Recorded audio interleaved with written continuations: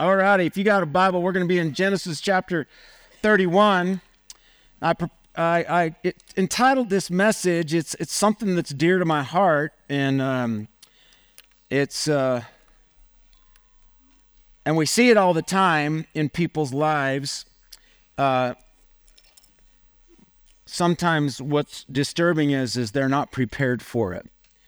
And so I entitled this message, Preparing to Go Home. And are you ready? Ready to go home? And man, can't wait. Especially the older you get, you just start getting kind of giddy about it. And it's going to be something that is quite an experience. This is Jacob getting ready to go home, back to his home, and so we're gonna look at his continue to look at his journey here.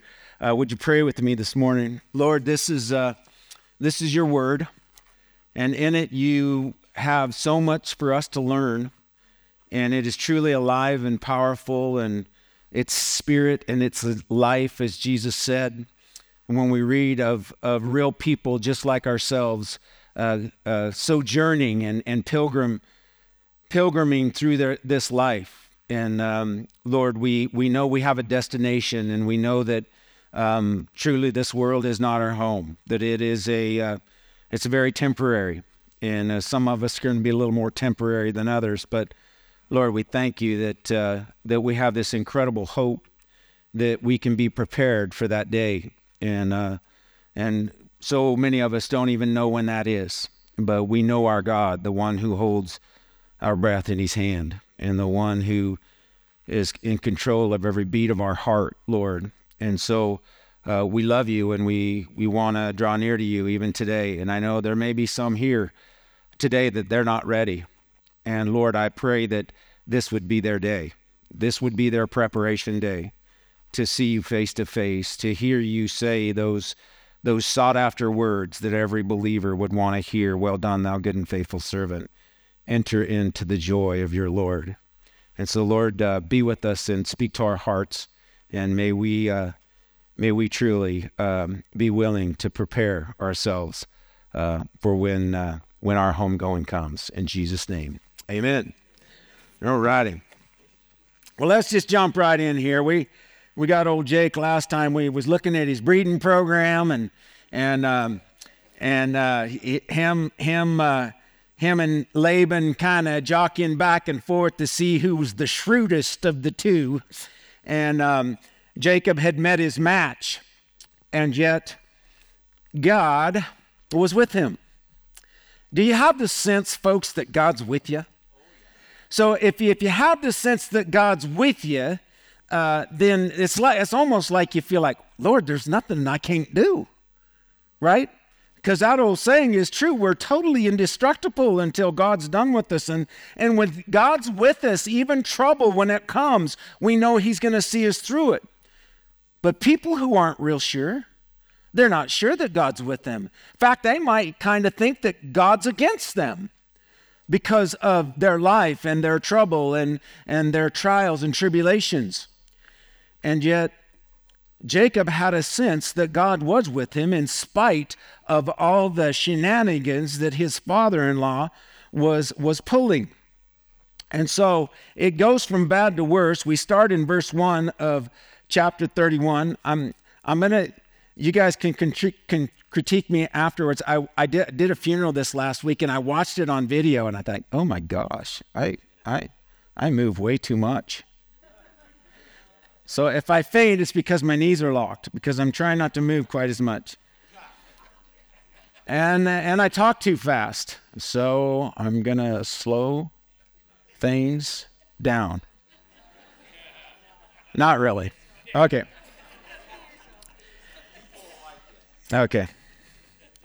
So we'll start in verse 1 of chapter 31. And it says, Now Jacob heard words of Laban's son, saying, Jacob has taken away all that was our father's, and from what was our father's he has acquired all this wealth. And Jacob saw the countenance of Laban, and indeed it was not favorable toward him. as before. And then the Lord said to Jacob, return to the land of your fathers and go to your family, and I will be with you. And so he's done so well with his breeding program that his brother-in-laws are a little upset. And, you could imagine. Hey, Dad gave this guy this start. Now look at him. He's got he's had the bumper crop of kids and lambs every single year. Not just having twins, but triplets and maybe even a quad here and there. That's a lot of bad going on. And he says he's taken away our wealth. You know that if you remember the last chapter, that was the deal. He wasn't taking away anything. In fact, in the last chapter, we saw that Jacob was ready to go home then. And he was ready to go back. And Laban goes, no, wait a minute. Tell me what you want for your wages. What? And he says, well, you don't have to give me anything. He says, let's do the speckled, spotted, and the gray. And I get them, and you get the solid colored ones. And we remember there was a little bit of shenanigans going on with the whole poplar thing and stripping the green off of them at the watering troughs, and no telling what that really did. I'd read to you a little blurb that they had done some livestock studies on poplar, and the poplar bark actually enhanced the immune system of livestock and caused weight gain. So his lambs and kids were the fattest and the best. And so these guys are, they're envious. And they're envious of their brother-in-law, and they're convincing themselves that he's stolen their inheritance. And so this envy thing is brutal, folks. You ought not to have any of this going on in your heart and in your life. I looked it up in the dictionary. Envy, a feeling of discontented or resentful longing aroused by someone else's possessions, qualities, or luck. Well, how come they get that? Years ago, I remember reading a book. I think it was Harold Morris's book, Twice Pardoned. And he began to share his story, and he was just flourishing in the ministry. And some young Christian guy walked up to him and goes, "Well, how come you get to do all this and get to do all this speaking and stuff?" And Harold Morris, he called a spade a spade. He looked right at the guy. You mean why not you? That's what you mean, right? Being envious is condemned big time in Scripture. It's not only bad on its own, but it's also bad for the company it keeps. In 1 Corinthians chapter 3, Paul talks about it. He says, "For you are still carnal, for where there are envy, strife, and divisions among you, are you not carnal and behaving like mere men?" Somebody who has named the name of Christ and is on their way in their walk, there's no place for this in their life. None at all. It will cripple you. It will stifle you. It will keep you from being fruitful. It will cause you to be barren and produce absolutely nothing. That's why the Bible says, rejoice with those who rejoice. Weep with those who weep. Be willing to do both. It has no place at all in our lives. James talks about it. It's just brutal. James 3:16, "For where envy and self-seeking exist, confusion and every evil thing is there." Every evil thing. And you see somebody blessed, rejoice. If you have to do it in your closet, in your own heart, rejoice for your own good.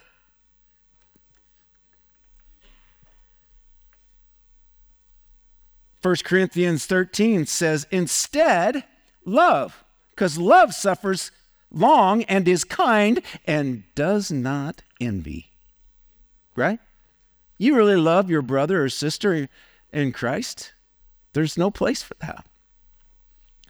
No place for envy at all. God desires to deliver us from it. Titus 3:3 says, "For we ourselves were once foolish, disobedient, deceived, serving various lusts and pleasures, living in malice and envy, hateful and hating one another." Envy is no small sin at all. In fact, it's the very thing that took Jesus, or put Jesus, should I say, on the cross. Pilate, it says, for Pilate knew that they had handed him over because of envy. They seen the crowds gathering around Jesus, right? They seen the fruit of his ministry. And here they were wearing their phylacteries and their robes, and they thought themselves all hoity-toity on a spiritual plane above everybody else. And that just isn't true of anyone. No human being is above another. We're all the same. I went and prayed for a little 9-month-old girl yesterday, and I left walking on cloud 9. That little girl, I didn't bless her. She blessed me. A little hero. She's my little hero. I just love her. And that's the way it is. It's just loving one another. The Bible says it's the great, beautiful witness to the world that we belong to him. Never, ever being envious of one another. So the envy of Laban's son poisoned Laban's heart towards Jacob. Do you realize that? How you talk about people, they form an opinion by the words that you speak of someone. Doesn't matter if what their character is like, how you personally speak about them can shape somebody's attitude towards somebody else. That's why Thumper's counsel is so powerful. You know Thumper, the great theologian. Thumper. Like his mama said there in Bambi, if you can't say something good, don't say something at all. You got to tap your foot while you do it. It's true, just be still. Be slow to speak. But Laban's countenance had changed. His body language. Right? You know body language? Do you realize how much of communication is body language? It's a lot. It's crazy. The studies that they've done, a guy by the name of Alter Merharabian, a researcher of body language who first broke down the components of face-to-face conversation, he found that communication is 55% nonverbal, 38% vocal, that's inflection of voice and tone of voice, and 7% words only. Isn't that crazy? So Jacob, all he had to do was see Laban and he knows, oh no, I'm in trouble, right? Husbands, you know that, right?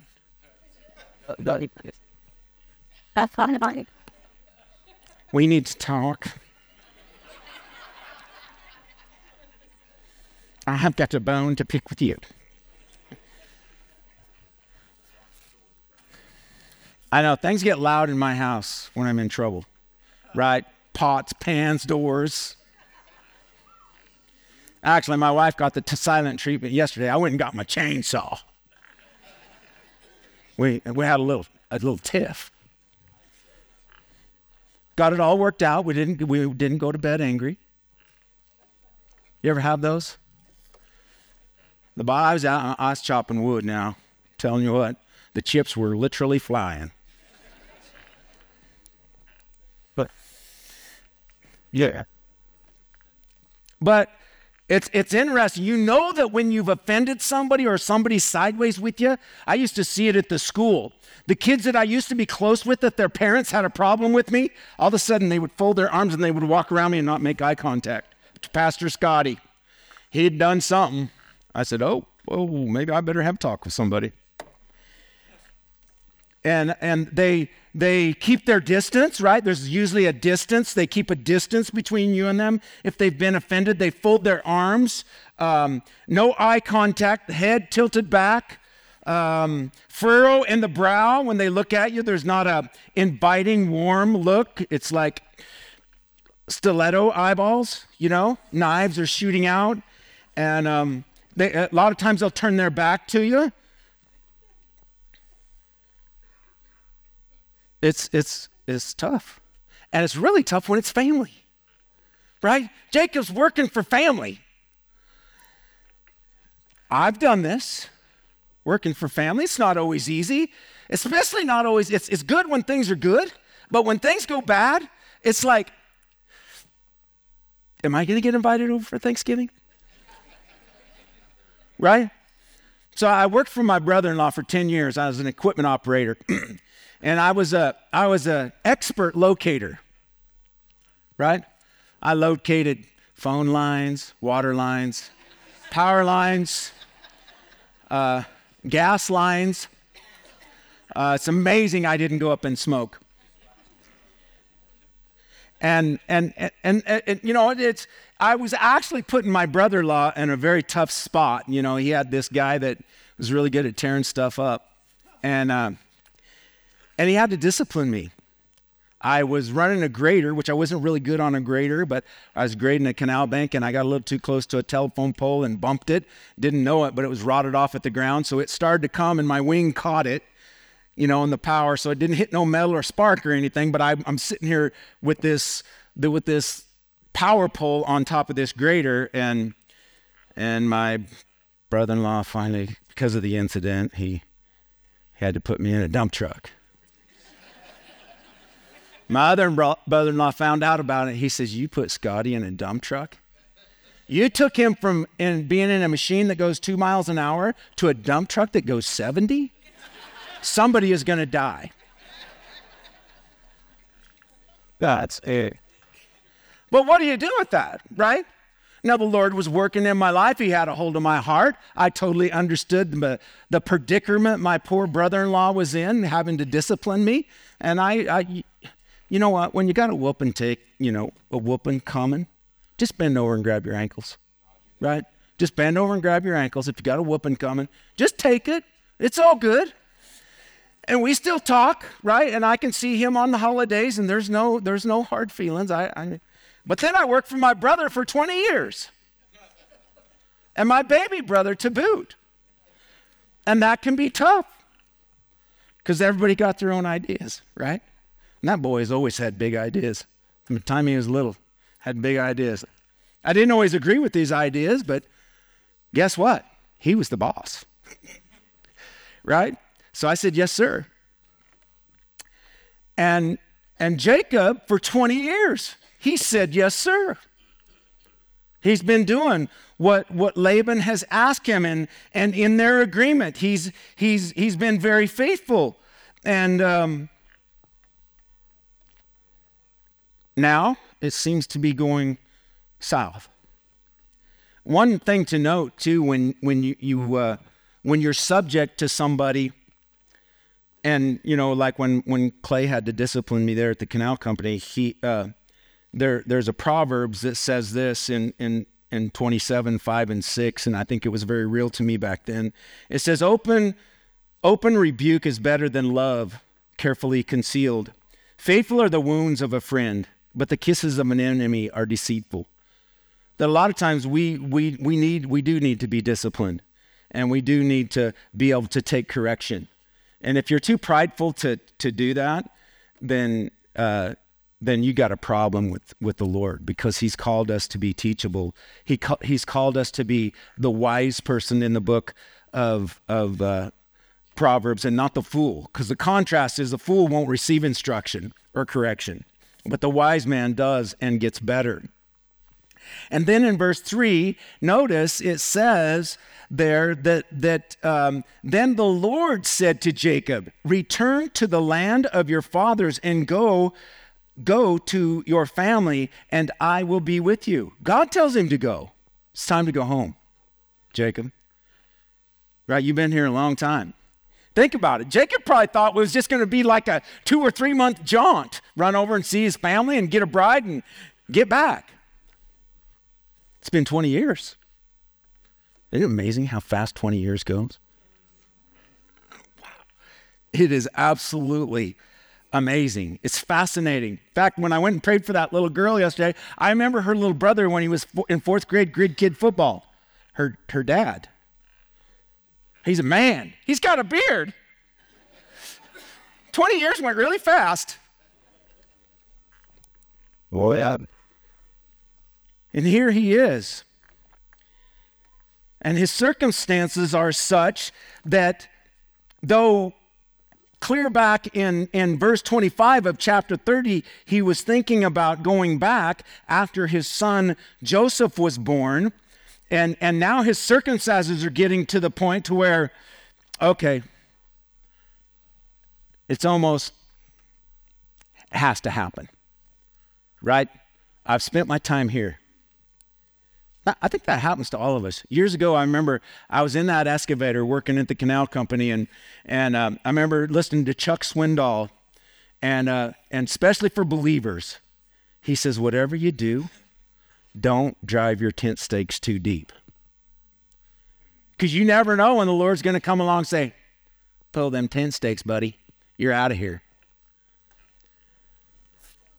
I'm preparing myself for that, right? We've been in the same place for 20 years, and I don't see anything in the future, but I know it can happen. I know that any moment the Lord can just say, all right, now you've been going this way, now you're going to go this way. And that's what he's telling Jacob here. He says, all right, it's time. You get up and you get going. And so he didn't expect to be as long as he had been. Notice, but the Lord tells him, he says, I will be with you. And so it's like Jacob's heart, and the Lord had talked to him about that also back then when Joseph was born. And then Laban goes, oh, time out. Let's do that. Let's do a little negotiating here.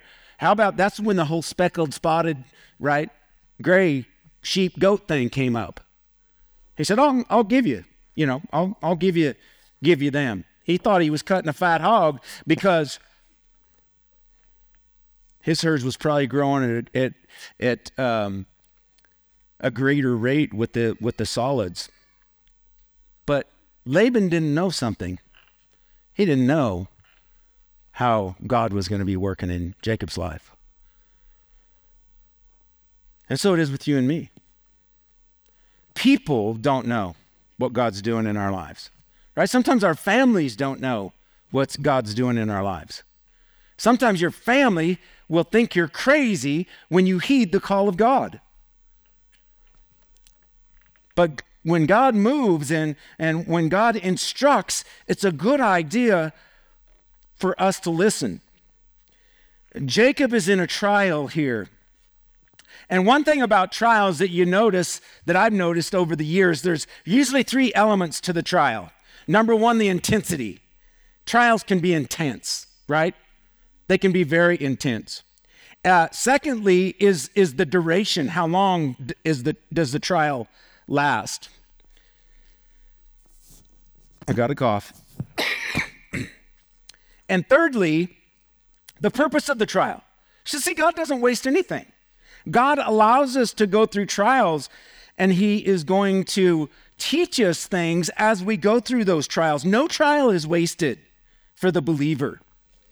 So I hope you're in that camp today. If you're not a believer, please become one. Right? You're missing out on some really cool trials. Because every believer is going to go through trials, right? And just become a believer, and the Lord will be with you, right? He promises Jacob that in verse 3. And I will be with you. Is it going to be easy? Well, of course not. It's not going to be easy. Whoever said life was easy? We should never assume that in our lives. Actually, you shouldn't even desire it.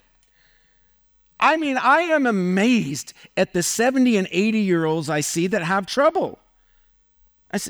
I almost get discouraged sometimes. Really? When you get old and gray and it's hard to walk, you still have trials? Listen, it is a labor coming into this world, and it is a labor going out, right? It just is. And a whole lot of trials in the middle. And so he's been in this trial. There's an intensity level, there's a duration, and there's also a purpose. And we know that the purpose, we find it, we hear it all the time. Some of you have this on your fridge. We quote it to each other all the time. And we know that all things work together for the good of those who love God and to those who are the called according to his purpose. Right? He stretches us, he molds us, he shapes us. It's really spiritual aerobics. He's getting you spiritually conditioned to fight this spiritual battle that we're all in. Because it is an absolute war zone, the Christian life. Right? There's nothing playish about it. It's just real hard life. And so Jacob is in a trial, and lo and behold, guess what he does? He counsels with his brides, right? That is a smart move on his part. In verse 4, it says, so Jacob sent and called Rachel and Leah to the field, to his flock, and said to them, I see your father's countenance, that it is not favorable toward me as before, but the God of my father has been with me, and you know that with all my might I have served your father. Yet your father has deceived me and changed my wages 10 times, but God did not allow him to hurt me. If he said thus, the speckled shall be your wages, then all the flocks bore speckled. And if he said thus, the streaked shall be your wages, then all the flocks bore streaked. So God has taken away the livestock of your father and given them to me. God did it. And he did, right? So it sounds like after they made the deal of all the speckled, the spotted, and the streaked, right? Then he goes, let's do the speckled this year. I just want to do the speckled this year. And guess what? Everything had speckled. Let's go, speckles. Let's go stripes. We'll go stripes this year. So within a 6-year period, Jacob is busting, man. I mean, he has got herds and flocks that are actually second to nobody, it seems like, because God's hand is all over him. You know, when you're walking in the will of the Lord, you're blessed. You're blessed. Not just because of what you have, right? But God's hand is on your life. You know, we're seeing so much of that with the nation of Israel right now, with everybody looking down their nose at Israel. And yet God's with them.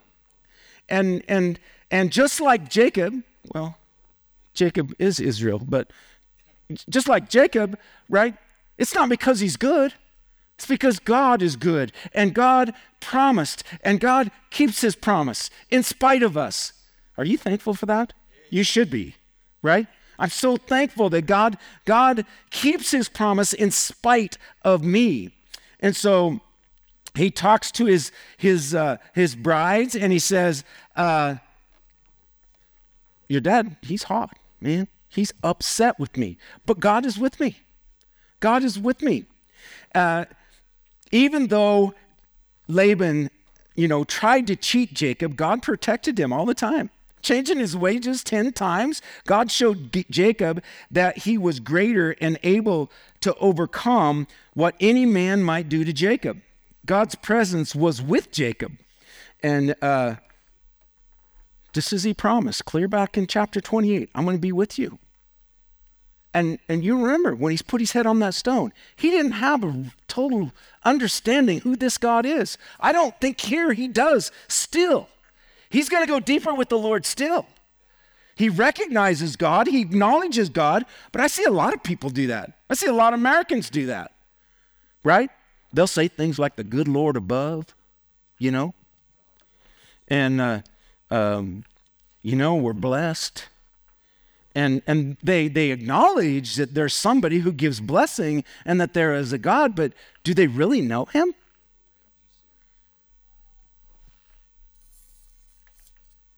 I mean, statistically, it's frightening when you read the word. And then people that would come into a room like this, and according to the soils, 25% actually know God and bear spiritual fruit. Pastor Gordon used to say, no, I think it's 10. Right? And yet, Jacob, he knows that God's with him. He knows that God has protected him. He did what was right. Notice he tells his wives, I worked, right? With all my might, I served your father.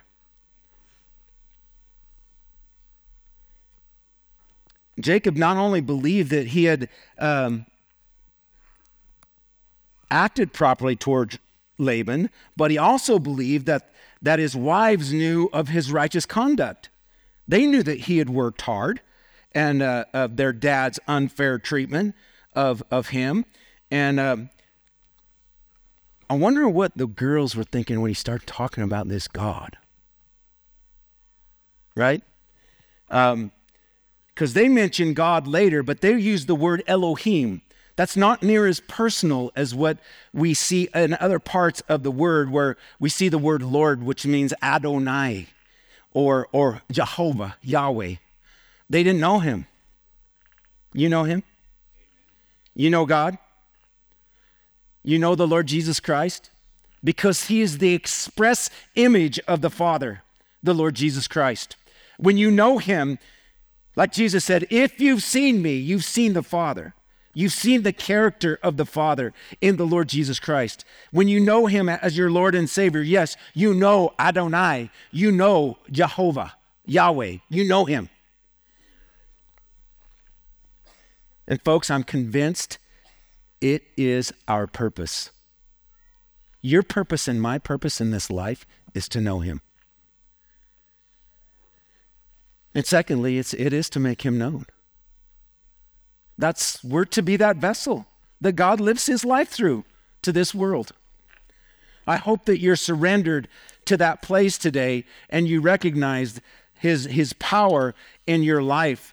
He knew that God was with him, and this attitude is expressed in Psalm 118, verse 6. The Lord is on my side. I will not fear. What can man do to me? Remember, Jesus kind of reiterated that. He said, listen, don't be afraid. Don't be afraid of somebody who can come and kill you, kill your body. Don't be afraid of that. But I tell you who you should fear. Fear the one who, after you are dead, has the power to cast your soul into hell. That's the one you should fear. No man. Fear no man. So, I'm sure these wives of Jacob are taking note about what their husband is saying. We get to verse 10, and it said, and it happened at that time when the flocks conceived, and that I lifted my eyes and saw in a dream, and behold, the rams which leaped on the flocks were streaked, speckled, and gray spotted. And then the angel of God spoke to me in a dream, saying, Jacob. And I said, Here I am.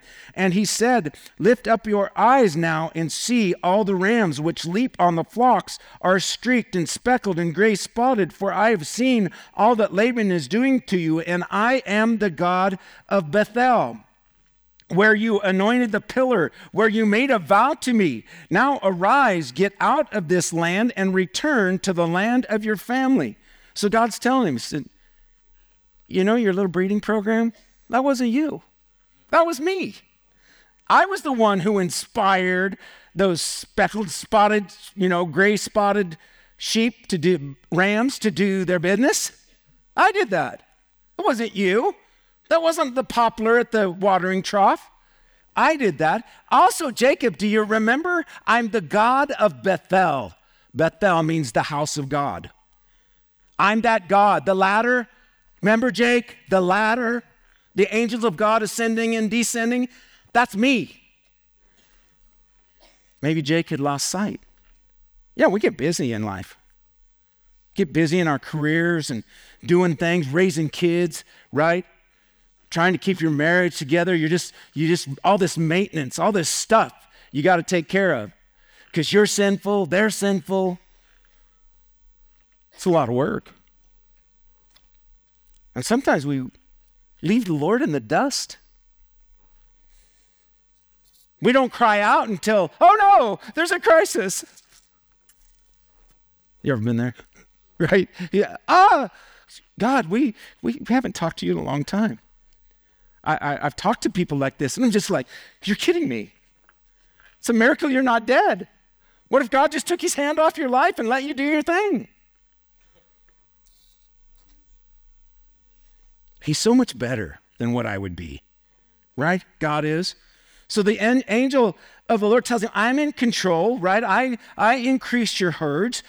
Jacob, I am that God of Bethel, that house where it says, where you were actually willing to make a commitment to me. You remember it was kind of, Lord, if you do this, then I'll do this. It was almost like a negotiation with God. You ever tried that? You ever tried negotiating? Oh, God. I remember first time I ever had a hangover, I was like 15 or something. I was commode hugging, and I'm like, oh, God, this hurts so bad. If you'll just heal me up, I'll never drink again. Right. A headache was gone by the next night, and it was, party on, dude. Right? Just, Lord, why'd you let this happen?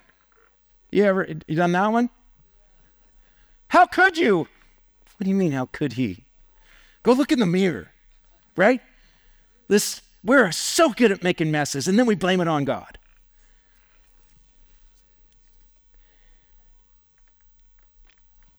And Jacob recognized there that night that truly God is in this place, right? And so the Lord's saying, I am that one that you made a vow to, and I want you to come back. Maybe that's where you're at. You've kind of been doing your own thing, and the Lord's been patient with you. And maybe right now he's saying, you know what? You and me need to be a little tighter, right? You've messed around. You've fooled you around long enough, right? Come on back. And that's when we backslide. You ever done that? I did. Right after I got saved, started sliding backward into the old world. And the Lord's just going, no, go back, pick up your cross, die to yourself, right? Die to yourself, pick up your cross, keep walking. You screwed up for a while. But I still love you. I still got a plan for your life. I'm still going to use you. Will you let me? Because God's not going to kick the door of your life down and say, all right, here I am. I'm in control now. He won't do that. It's a gentle knock. Hello? I'm here. You going to open? Or are you just going to sit there? No, I'm doing it my way. Set your jaw and wallow in your misery, right? It's like the Lord saying, you remember when he said that to the church there at Ephesus? No, wait a minute. You remember when you first met me? You remember when you first got saved? I mean, how giddy? I remember being 9 years old and getting saved. I think I got saved. Now that I look back, I think I got saved when I was 9 years old. I didn't know a 9-year-old could feel that light. It's like, whew, all that sin, that wicked 9 years of sin had just been lifted off of me. I'm like, hallelujah. It was just glorious. It's that first love. Tell me if this doesn't parallel Jacob's life in Revelation chapter 2. In verse 2, it says, I know your works, your labor, your patience, and that you cannot bear those who are evil. And you have tested those who say they are apostles and are not, and found them liars, and you have persevered and have patience and have labored for my name's sake and have not become weary. Nevertheless, I have this against you, that you have left your first love. You left it. Other pursuits got in the way and cut you off.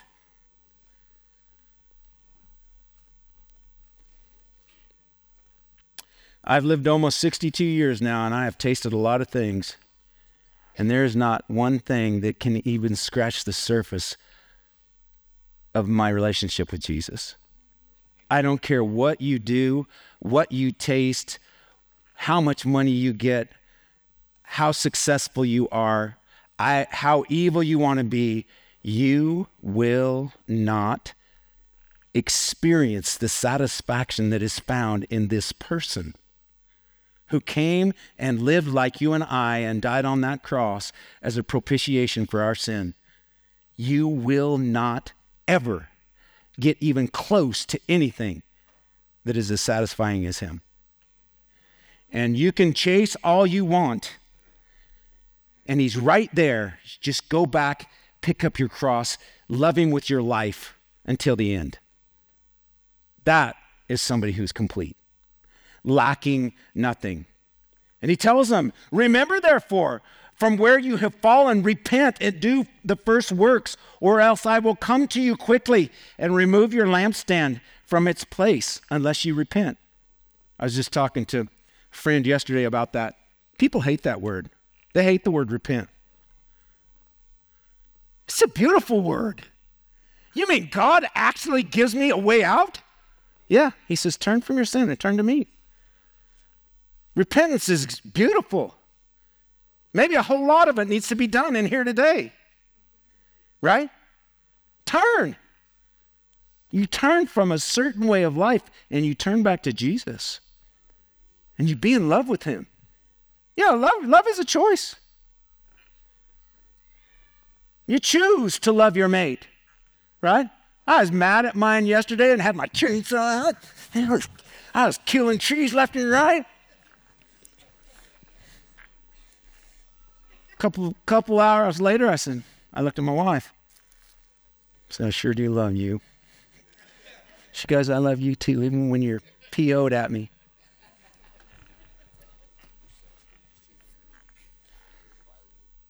What do you just choose? You can stay mad. You can stay mad your whole life. I know some people like that. They've been mad their whole life. In fact, their whole life is everybody else's fault. You know? No, you choose to love. You choose to love your mate. You choose to love your children. You choose to love your brothers and sisters in Christ. You choose to love your enemy. You choose to love the Lord your God with all your heart, soul, mind, and strength. You choose to do that. It is an act of your will. It's not because you feel like it. Good gracious. We would all be a basket case if we only did it when we felt like it, right? He says, repent, come back. So God tells Jacob, get up and go. Return to that first love. Time's a-wasting. Verse 13 there, where it says, now arise, get out of this land, return to the land of your family. We know that is the land of promise. Spiritually speaking, it's the Christian, spirit-filled Christian life, this land of promise. It's a picture of that. You know, it's hard to believe sometimes how far away from home we can get.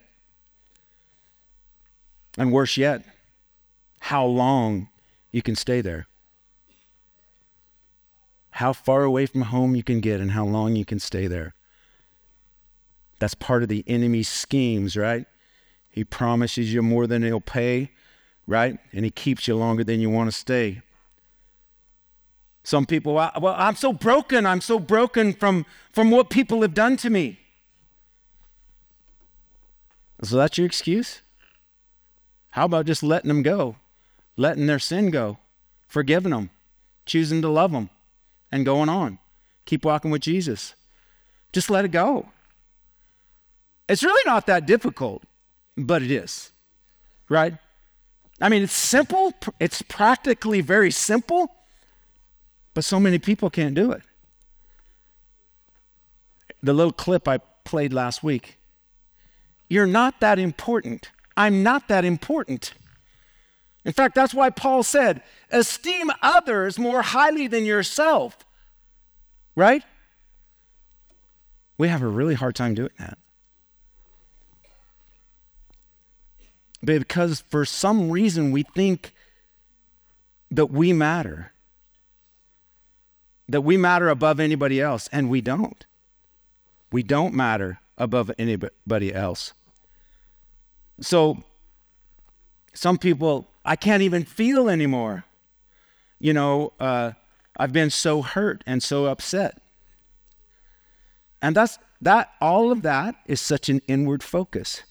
Jesus goes, do you get it? That's why you deny yourself. Right? Pastor Gordon said, you have no rights to be right. When you come to Jesus, you give up all those rights. You do not have the right to be right. The old saying that the corpse can't be tempted. It can't get angry. Have you ever seen an angry person in a casket shaking their fist? No, their hands are usually like this.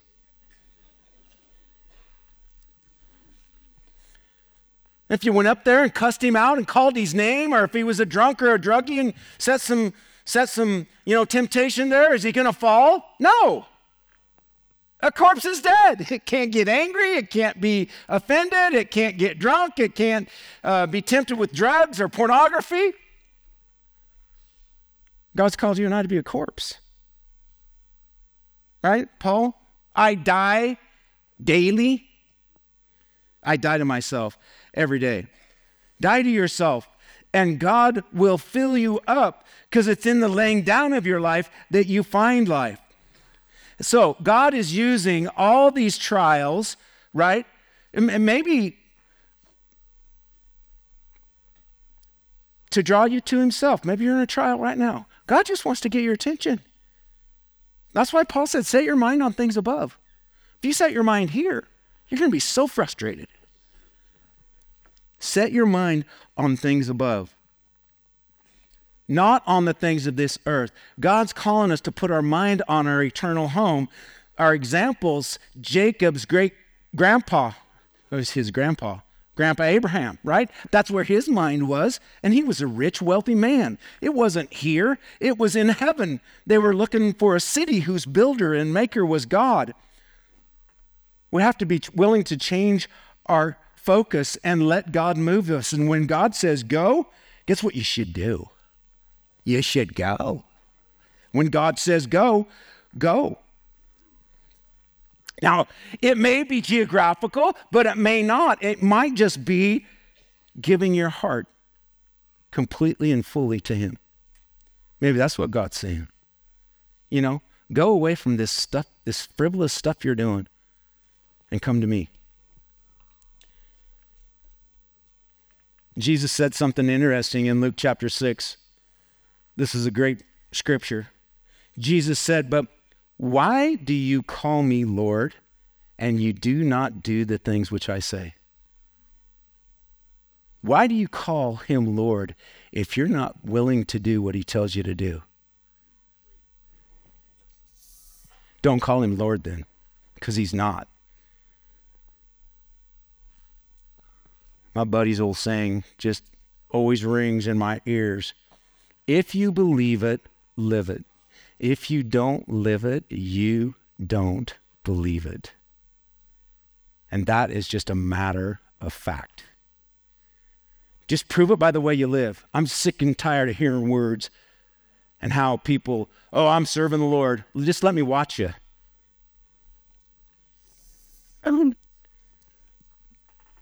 So the girls respond to their man. Then Rachel and Leah answered and said to him, is there still any portion or inheritance for us in our father's house? Are we not considered strangers by him? For he has sold us and also completely consumed our money. For all these riches which God has taken from our father are really ours and our children's. Now then, whatever God has said to you, do it. Hey, that's cool. Leah and Rachel are growing, right? They're getting behind their man. This is probably the only thing they've agreed on. Definitely up to this point, they're starting to get it. They're like, yeah, our he's kind of been cutting your cinch and trying to cheat you, but we see that all that we have, that would be our inheritance, But Laban, our dad, he spent all our money that the girls would actually have a dowry, right? That's why a groom would pay a dowry to the dad in case the husband put the girl away, she could have something to go live on. But Laban spent theirs. They were stuck. They were stuck with Jacob, and they knew it. They said, well, hey, whatever the Lord says to you, do it. Ladies, take a note right there. Now, this is ladies' problem. Ladies have a lot of problems.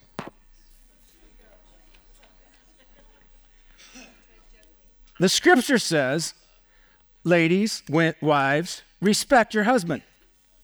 Now, does that mean only when he's respectable? No, it doesn't. And that's tough because us, man, can we be boneheads? I think, didn't Steve just call me and Justin that a little while ago? But if he's seeking the Lord and he says, honey, I really feel like the Lord's leading us to do this. Now, you women, you've got so many questions, you overwhelm him. Well, how are we going to eat? Well, where are we going? Oh, you know. Do you believe God? Do you believe God will take care of you? For we walk by faith and not by sight. Yeah, but I don't got a lot of faith in him. Lord, I got faith in you, but not a lot in him.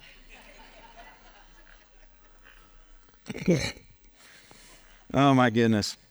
It is a miracle we made it to Idaho Falls. Because I vowed, when Rick offered me the job to come to Idaho Falls in 2002, I'm just like, my wife has told me for the last 5 years, we always drove up here in the wintertime in February, and it was never like this. And she goes, I could never live here.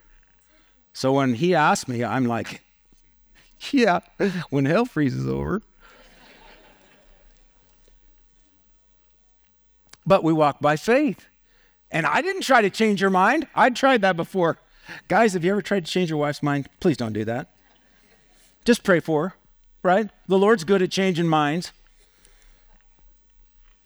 And the Lord had changed Rachel and Leah's mind maybe about, well, they're like, here we got 11 babies, 12 babies, and we need to be, I guess we better raise them, so we're with you, dude.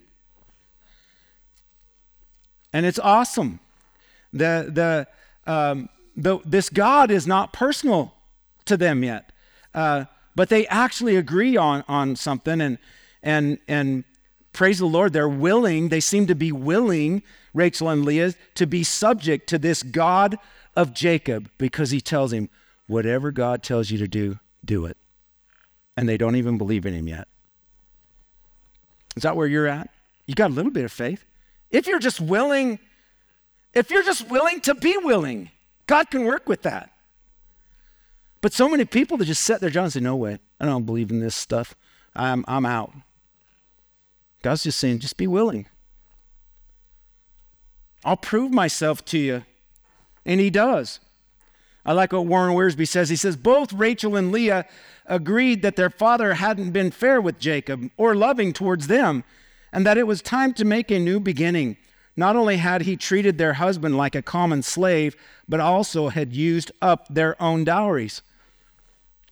They saw it. They were realists. 3 takeaways here I just want to give as we close. God is going to use your circumstances to draw you closer to him, and it may be painful, right? He's going to use your circumstances to draw you closer to him because he wastes nothing. Secondly, he determines the intensity, the duration, and the purpose of the trial. And thirdly, he will speak to you clearly through his word. God will. God primarily speaks to you and I through his word. So are you reading it? Because if you only open it here on Sundays, you're missing the whole thing. Because God really does want to speak to you.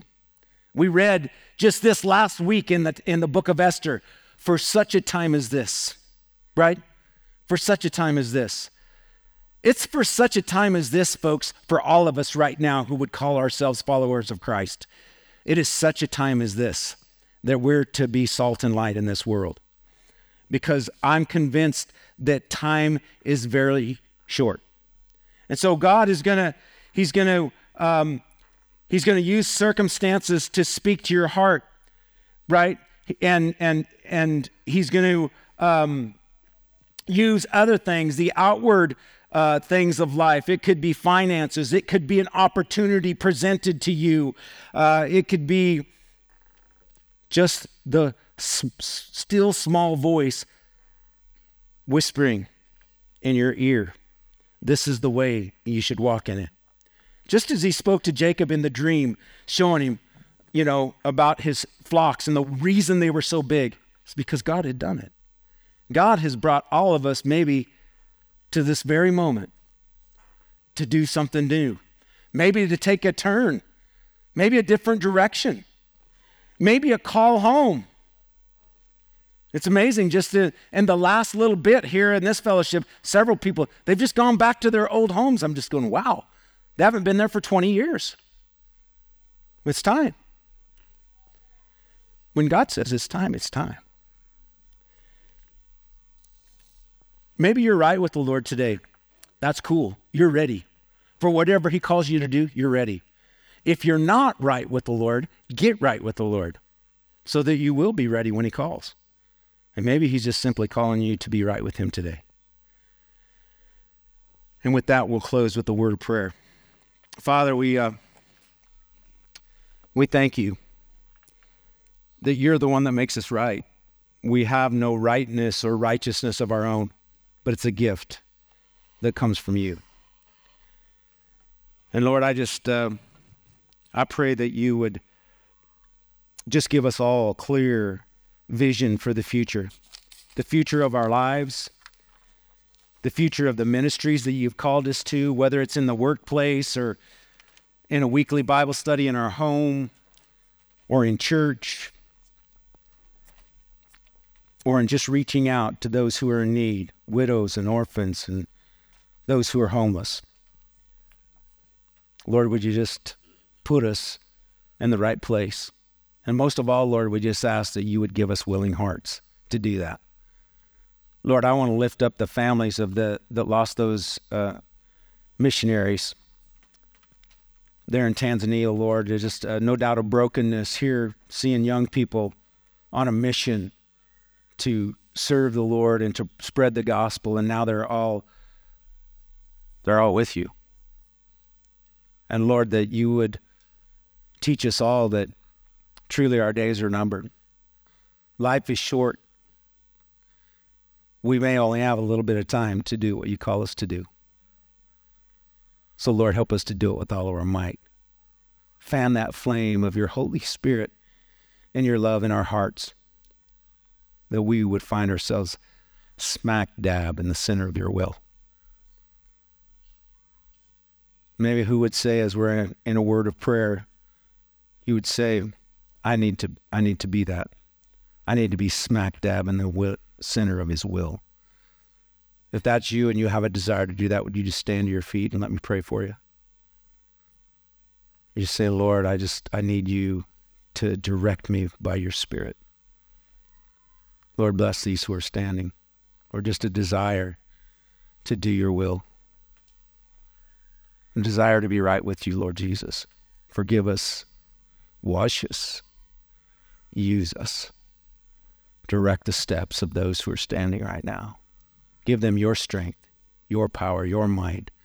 Give them a hunger for your word that would lead and direct them in every step that they take. We pray it in the mighty and powerful name of Jesus. Amen. Amen. Let's all stand, shall we? If you need prayer, prayer team will be over here to the right. God bless you guys.